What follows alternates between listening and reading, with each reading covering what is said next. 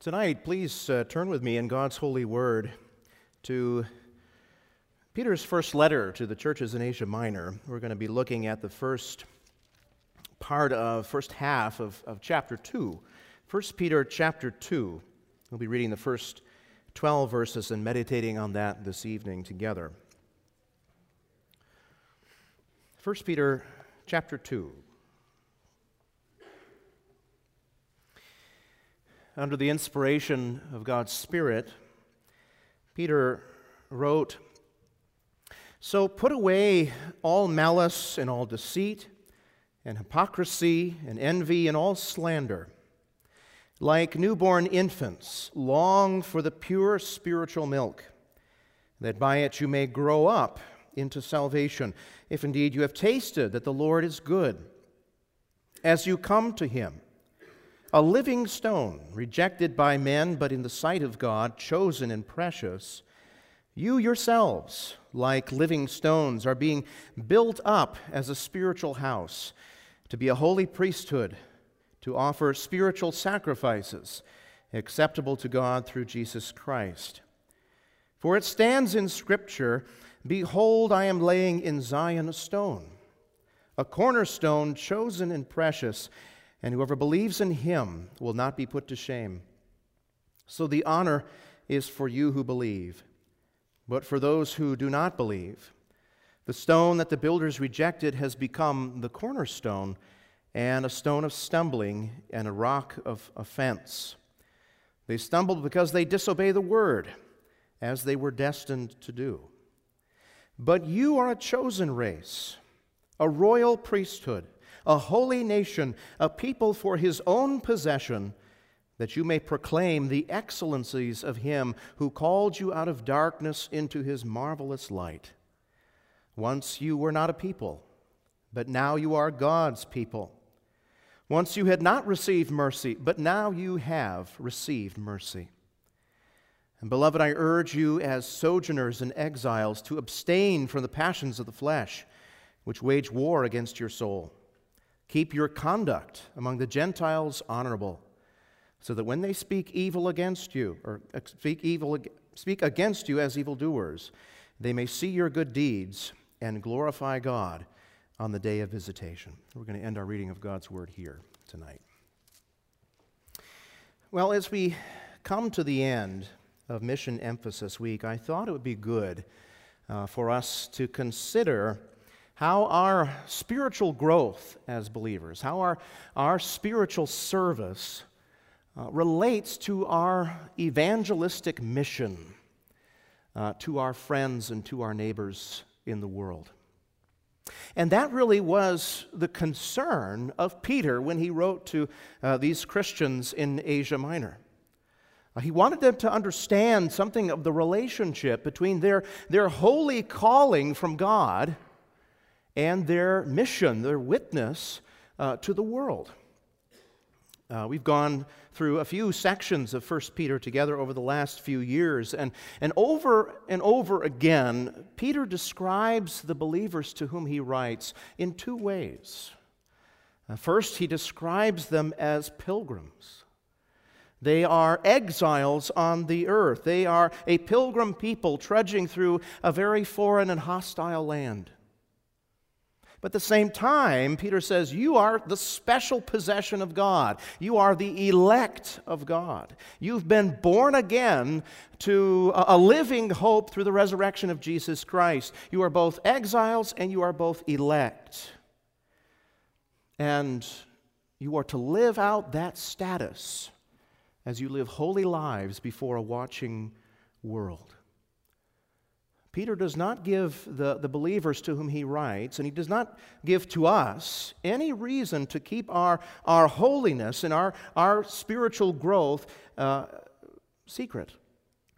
It's not a private matter. It's directly connected to our public missionary calling. And so in our passage tonight, we notice a number of things. We notice a lot of imagery from the Old Testament, where we're instructed about our character, about our calling as God's pilgrim people. In the first three verses Peter writes to the Christians and says, you are children, you are infants in the faith, but you need to grow. And you grow, verses 4 through 10, as you gain a better understanding of your spiritual calling, as you better understand that you are a spiritual house. You are spiritual priests called to offer spiritual sacrifices to the Lord. And finally, he says that service, verses 11 and 12, is not merely for the glory of God, it's also for the witness and ultimately the salvation of your unbelieving neighbors. I think that's an important corrective for us tonight. We tend to think that our spiritual growth, our maturity in the faith, our spiritual service is simply a private thing. It's between us and God. It's the kind of thing that just takes place here in the safe confines of our church. You must understand that our spiritual growth as Christians has a very unique public aspect to it. Because we are called, in part, to live holy lives so that we might witness to our unbelieving neighbors, so that they might be convicted of sin and turn from that sin and turn to Jesus Christ, the only Savior from sin. We're called to live holy lives and witness to our neighbors so that on the day of God's return, He might be glorified in us. And so we're going to tonight look at a spiritual craving, a spiritual house, and a spiritual mission.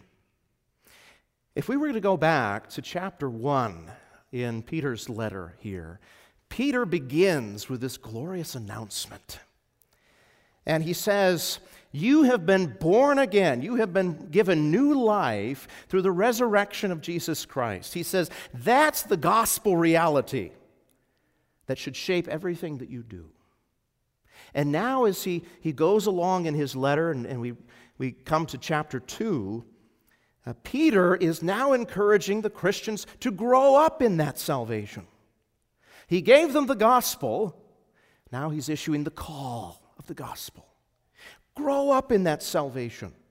Start showing the traits, the fruit of new life by the Holy Spirit in your everyday life so that all can see. And that call of the gospel, that call to grow up, to become more mature in the faith, in verse 1 takes the form of a negative command. He says to them, put away all malice and all deceit and hypocrisy and envy and all slander. Basically, Peter says to the Christians, if you're to grow up in your faith, you must get undressed. You must take off the old garments of your old nature, your old self. You must take them off. You must cast them away. You must incinerate those sinful attitudes that get in the way of your spiritual service, both to God and to your neighbor. Take off, lay down the garments of your old self, whether that is your former malice, your desire to compete with one another and hurt one another. Cast aside your deceit and your hypocrisy, your insincerity, your desire to trick one another. Cast aside, throw away, take off envy and slander, your double-heartedness, your lying tongues. Cast away those old garments that characterized you when you followed the way of your former life, the passions of your former ignorance. Basically, Peter says, mortify your old nature if you are to grow up in your salvation. And how are they to do that? How are they to take them off and cast them aside? How are they to put off their old nature so that they can grow up in maturity as believers? He says, by craving spiritual nourishment and by cherishing their new life in Christ more and more. Look at me at verses 2 and 3. He says, like newborn infants, long for the pure spiritual milk, that by it you may grow up into salvation, if indeed you have tasted that the Lord is good. He's given them a negative command, cast off the old self. Now he gives them a positive command. Long for, crave the pure spiritual milk. And what is that milk? What is that pure spiritual drink that we must have, that we must be filled with, so that we might grow up in our salvation? Well, it's the Word of God. It's the Word of God. Look just previous to chapter 2 here in 1 Peter chapter 1, beginning at verse 23. He calls them to love one another, since, he says, you have been born again. New life has been given to you. Not of perishable seed, but of imperishable, through the living and abiding Word of God. For, he quotes from Isaiah 40, all flesh is like grass, all of its glory like the flower of grass. The grass withers, the flower falls. This creation runs out, but the word of the Lord remains forever. And he says, this word is the good news that was preached to you. As believers, we have been born again. We have received new spiritual life through the living and the abiding Word of God. But what we must not forget is that it is that same Word, that same spiritual milk that we still need, that still continues to feed us and to nourish us as believers so that we grow up out of Christian infancy into Christian maturity so that we can declare the praise of God to all the nations. We're called, we're commanded to crave this spiritual milk, to crave and desire the Word of God like newborn infants, he says. Those of you who are here tonight who are parents, you know something about how infants vocalize quite loudly sometimes their need for milk, their need for food. Amanda and I, Lord willing, are going to discover that very soon. Newborn babies act as if their life depends on their next feeding. Peter says that's how you, as adults, are to crave the Word. That's how you are to actively feed upon the spiritual milk that your souls, that your spiritual growth might be fueled. And saints of God, that is why, and that is only why, the elders of this church call you to worship twice on Sunday. That's why they encourage you to attend a good biblical conference, to be a part of a Bible study each week, to make family devotions a priority for your household. Not to burden you with extra biblical commandments, not to put limits on your fun or your time or your leisure or your family's freedom. They call you to these things because God calls you to these things. God calls you to crave His Word like your life depends upon it. You know, none of us go to our favorite restaurant or our favorite buffet and say, you know, I just love this place. It's my favorite restaurant in all the world. I love their food. And then we leave having eaten only a few morsels. No, we come to that restaurant with an appetite. We come craving the full array of delicious options that are available to us. Well, in the same way, we can't say, you know, I love the Lord. I just love His Word. I really want to know His will. And then content ourselves with as little of His Word, as little of His worship, as little of fellowship with the saints as possible. That just won't cut it. That just won't cut it. We are called to crave God's Word as if our very lives depend upon it. And they do. They do, Peter says. We are going to remain spiritual infants for the rest of our lives unless the pure and the faithful preaching of the Word of God saturates our lives. Only then will we truly grow up in our salvation. And so we're to come eager to receive that spiritual milk. Finally, Peter says one more reason that we should crave the preaching of God's Word is, he says, if indeed you have tasted that the Lord is good. I think a better way to render that is, because you have tasted that the Lord is good, since you have tasted that the Lord is good. It's not a possibility, it's a reality for them. They have seen the goodness of God. They've been brought to new life through the Holy Spirit. Peter says, now that you've tasted that, now, out of gratitude, out of faith, crave that word more and more. Grow up in your salvation. Well, part of growing up in our salvation is being mindful of our new status, our new position, our new calling as believers before a watching world. And Peter, throughout this chapter, especially in verse 9 and following, he pictures us as the chosen people of God. We are the elect of God. We are His royal people. We are set apart as His holy people. And that status describes how we, on an everyday basis, come to Jesus Christ in our relationship with Him. And as I read this passage, you no doubt noticed that there's a lot of Old Testament imagery in these passages. Verse 5 describes us as living stones, being built up as a spiritual house, reminiscent of the temple. This verse describes our office, our task as believers. Peter calls us a holy priesthood. And we have a job, the job of offering spiritual sacrifices acceptable to God. Peter, again, is describing our calling as believers, our vocation as His children. God is building us up as a spiritual house in which we, like priests, offer sacrifices pleasing to Him. This can get a bit confusing, so let me just break it down. The first thing Peter says is that we are living stones being built up as a spiritual house or temple.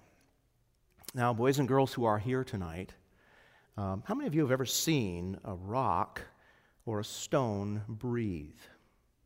Now, I doubt that any of you have ever seen a stone breathe. And that's because a stone is not a living thing. And yet, Peter says, we as Christians are living, breathing stones. And God is adding us to the walls of His spiritual house, which is the church. Well, in using images like this, calling us living stones, Peter reminds us that we have life, we have salvation through Jesus Christ, who is the most important living stone. In fact, He is the cornerstone. He's the foundation upon which God's temple, God's church, is built. For it stands in Scripture, Peter says in verse 6, "Behold, I'm laying in Zion a stone, a cornerstone, chosen and precious, and whoever believes in Him will never be put to shame." By God's sovereign grace, by His gracious free choice, you and I have been called and chosen as His own possession, and we have been made the building blocks of this house that God is building upon Jesus Christ, His Son. Look at verses 9 and 10. He says, "You are a chosen race, a royal priesthood, a holy nation, a people for His own possession, that you may proclaim the excellencies of Him who called you out of darkness into His marvelous light." Once you were not a people, but now you are God's people. Once you had not received mercy, now you have received mercy. Peter says, what a tremendous honor. What a tremendous blessing that God has made us, sinners, separated from Him from the moment of life. He has made us His spiritual building, a building built upon the firm, enduring foundation of the apostles' and the prophets' testimony about Jesus. Once we were not a people. We were separated from God, objects of His wrath. Once we were separated from His mercy, but now we are the recipients of His mercy. What a blessing, what an honor to have this identity, this new identity in Jesus, to belong to this new family. What a blessing that we have been enabled to respond in faith to God's call when so many around us stumble over the message of Jesus and refuse to come. Verse 4 reminds us that Jesus, as the cornerstone, is also the living stone rejected by men. And in verse 7 we read this: He is the stone the builders rejected.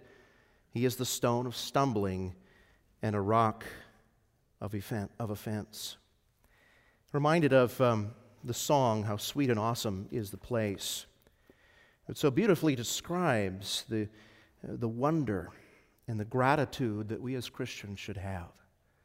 That of all people, we sinners have been brought into the household of God, have been made those who can eat the feast of Christ, when so many around us refuse to come. Let me just read a few verses of this. How sweet and awesome is the place with Christ within the doors, while everlasting love displays the choicest of her stores.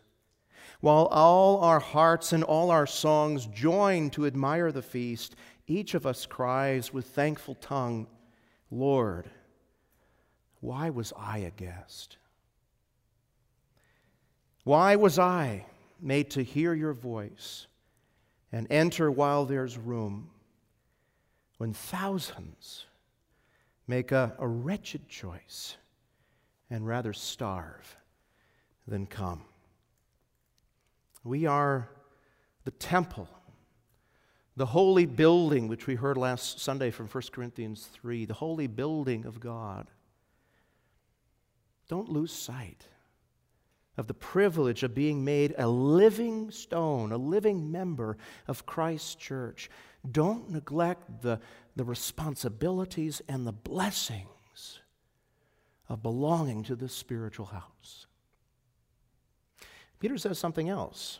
He says we are a holy priesthood offering spiritual sacrifices. In other words, Peter says inside this house, inside this temple, there's a lot of business going on. It's bustling with activity. What's happening in this spiritual house? A spiritual priesthood is offering spiritual sacrifices. In the Heidelberg Catechism, Lord's Day 12, we're taught that we are called Christians. We bear that name for this particular reason. Because we've been united to Jesus, we share in His anointing. We share in His priestly tasks. We're called to offer sacrifices to Him. And what kind of sacrifices should we be offering? Well, the New Testament as a whole lays out what those sacrifices should be. Paul's letters in particular give us some of the detail. In Romans 12, 1 through 2, Paul says that our whole lives are to be offered as a sacrifice of praise and worship to the Lord. We are to offer our lives as a sacrifice of thanksgiving as we strive with a good conscience against sin and the devil in this life. In Philippians chapter 2, we are called to pour ourselves out in joyful service to God. We are to seek out the needs of others and try to meet those needs. In Philippians 4, Paul talks about his gratitude for the gifts and the offerings of the church, for their incessant prayer and their support for the gospel. This is how we live and act as priests, offering sacrifices of praise to God and for the service of others. And then in Hebrews 13, we are called to praise and acknowledge God, to live lives of grateful obedience, to share our gifts with others. And ultimately, as Peter says in chapter 2, to proclaim the excellencies of Him who called us out of darkness into His marvelous light. To put it more briefly, the sacrifices that we are to offer to God as His holy priests are the direct opposite of the things Peter called us away from in verse 1. Instead of malice and jealousy and slander, we're to offer God praise. We're to give Him lives of gratitude. We're to show mercy and kindness and genuine love to others. These are the spiritual sacrifices that are pleasing to God as we offer them to Him and to one another as God's spiritual house. So Peter says we are to grow up in our salvation by craving more and more the spiritual milk of God's Word. But we're also to understand our office and our calling, our position in that spiritual temple of God, His spiritual house, the church. But finally, and very briefly, Peter concludes this section of his letter by reminding the saints once again that they are sojourners. They are strangers. They are aliens in a strange and hostile land. But he does not tell them to hide away, to cloister themselves away in their own little Christian ghetto and no longer rub shoulders with those around them.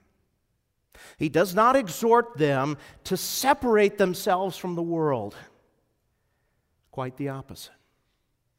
After describing their spiritual position, their spiritual calling, he explains their obligations to their neighbors. As God's spiritual house, characterized by our spiritual craving of God's Word, we also have a spiritual mission to the world. There are two parts to this mission as Peter describes them in verses 11 and 12. First, we have the call to what might be called abstinence evangelism. Abstinence evangelism. Look what he says here in verse 11. Beloved, I urge you as sojourners and exiles to abstain, to withhold, to reject the passions of the flesh which wage war against your soul. We must remember that because God's love has restored us, that means that we are no longer at home in this world. A world that is so much in enmity with God. We really do experience on a daily basis the fact that we are exiles and we live in a hostile place. It's not kind to Christians, not loving towards God and His law. And Peter says that the more that we walk in communion with God, the more that we seek to live according to His Word, the more we fulfill our priestly office and proclaim His excellencies before a watching world, the more we will appear, the more we will seem to be strangers in our community. Peter will write later in this same epistle in chapter 4, he says, unbelievers, Gentiles, are surprised when you don't join with them in the same flood of debauchery. And what do? They malign you. They call you names. They call you out. But that is part of our evangelistic mission as believers. It's our abstinence, our refusal to join in with the sinful passions and the desires. That stands at the heart of our evangelistic mission to the world. Because when we abstain from the passions of the flesh, when we abstain from worldliness and materialism, we show our neighbors what is good, what is holy, what is Christ-like. When we fight the good fight of hating and forsaking sin, when we say no to sinful practices that lead to death, we are showing them Christ. And that's another reason why we need to be scripturally aware. We need to be saturated by Scripture so that guided by God's Word, guided by His Spirit, we can intentionally avoid activities and situations that nurture sin in our lives rather than the holiness that God requires of us. And so we need to pray like David in Psalm 101, verse 3, I will not set before my eyes anything that is worthless. I hate the works of those who fall away. It shall not cling to me, David says. That must be our intentional, Scripture-driven life as we live before a watching world, to abstain from the sinful passions of the flesh, and to so show our world what holiness looks like. But our spiritual mission, I said, has two parts. Rooting out sin, that's a very important part of it, but also cultivating the fruit of the Spirit. A healthy Christian life, a successful spiritual witness to the world, is not going to flourish if we simply abstain from the passions of the flesh. We also need to fill our hearts and lives with what is excellent and what is holy and what is honorable. Look what he says in verse 12 here. Keep your conduct among the Gentiles honorable, so that when they speak against you as evildoers, and they certainly will, they may see your good deeds and glorify God on the day of visitation. As we work from day to day, as we rub shoulders with our co-workers, as we engage in commerce, as we take vacations and enjoy days of entertainment together as families, our lives, our speech, our conduct are to be characterized by honor. Our lives are to be characterized by what is excellent and what is beautiful, what is honest, what is loving, so that our community, which still lives in enmity with God, our unbelieving friends who are living in darkness, who right now hate the light, will see in us a beauty of holiness, a light of divine glory that pierces through the darkness of this present world. Our neighbors need to see in us what is good and lovely and praiseworthy. They need to see sinners who are growing in grace and goodness and righteousness by God's grace, so that one day when Christ returns, God will receive all the glory.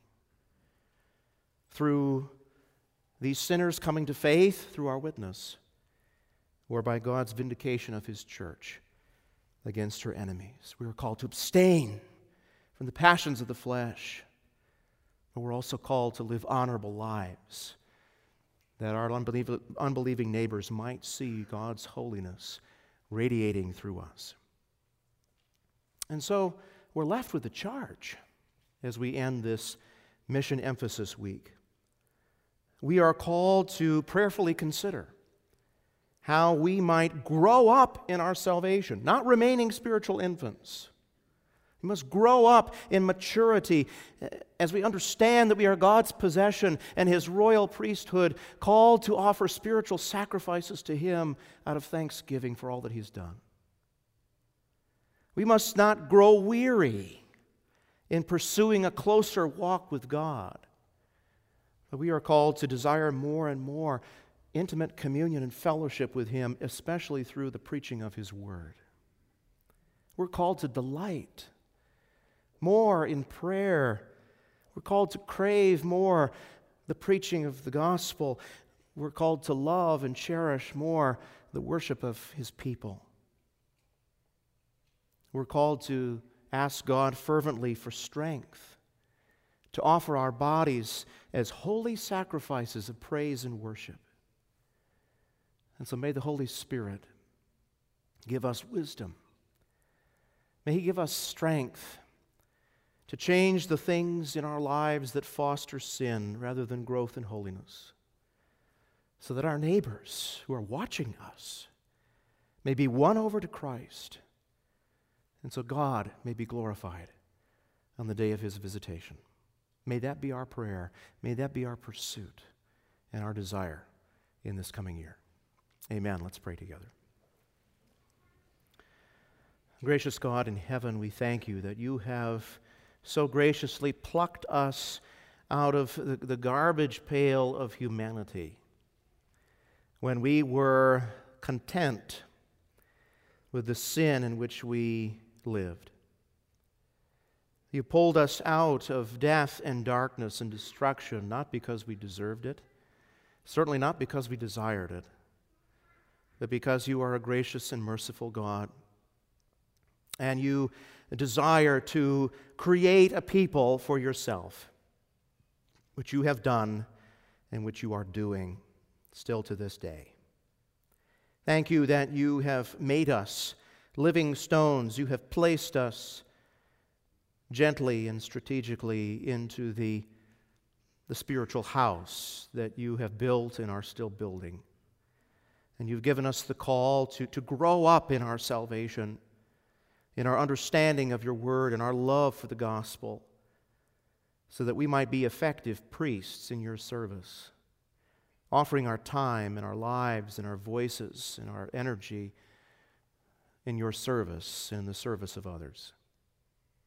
We pray, Lord, that call to holiness would manifest itself in our public lives too, as we seek to live holy lives among our unbelieving friends and neighbors, that our conduct might be so honorable that they would ask us, what is that hope that drives you, that comforts you?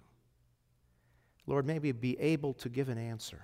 May we be mature in the faith and active priests in the church so that we can give a genuine answer to that question. And may you use our holy witness, O Lord, to grow your church, to draw in your elect, and to glorify your holy name. We pray this in Jesus' name. Amen.